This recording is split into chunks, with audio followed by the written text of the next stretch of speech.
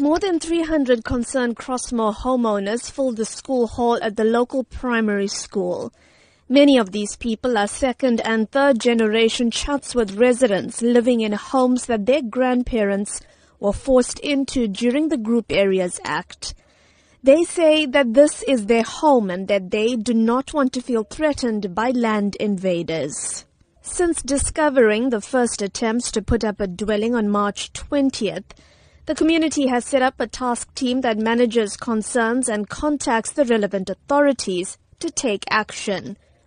Omi Naya heads up this team. She says the invaders have tried to start constructing in 6 confirmed spots in just 10 days.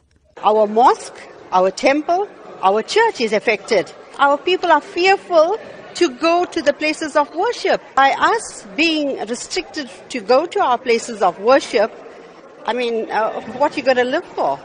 While the team acknowledges that the Land Invasion Unit, Metro Police and the SABC are working with them to monitor the area, they say they want active measures to be taken to make land invasion impossible. It is now the community who is going to cut grass, clean out bushes, cut trees. They have eventually tried to assist us. If they had kept and maintained the areas, we wouldn't be facing what we are facing at the moment. Spokesperson for the KwaZulu-Natal Department of Human Settlements, Mbulela Baloy, says they're working with the eThekwini municipality on the matter. In particular, are not allowing any more informal dwellings to be constructed in Crossmoor. But he says the process is not a quick one.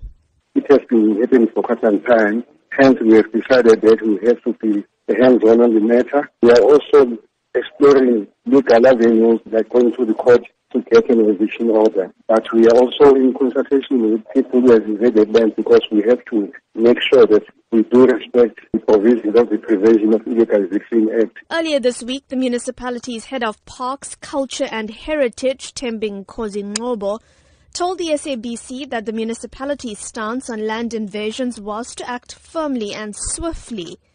But the residents of Crossmoor feel that this is simply not happening fast enough. I'm Minoshni Pillay in Durban.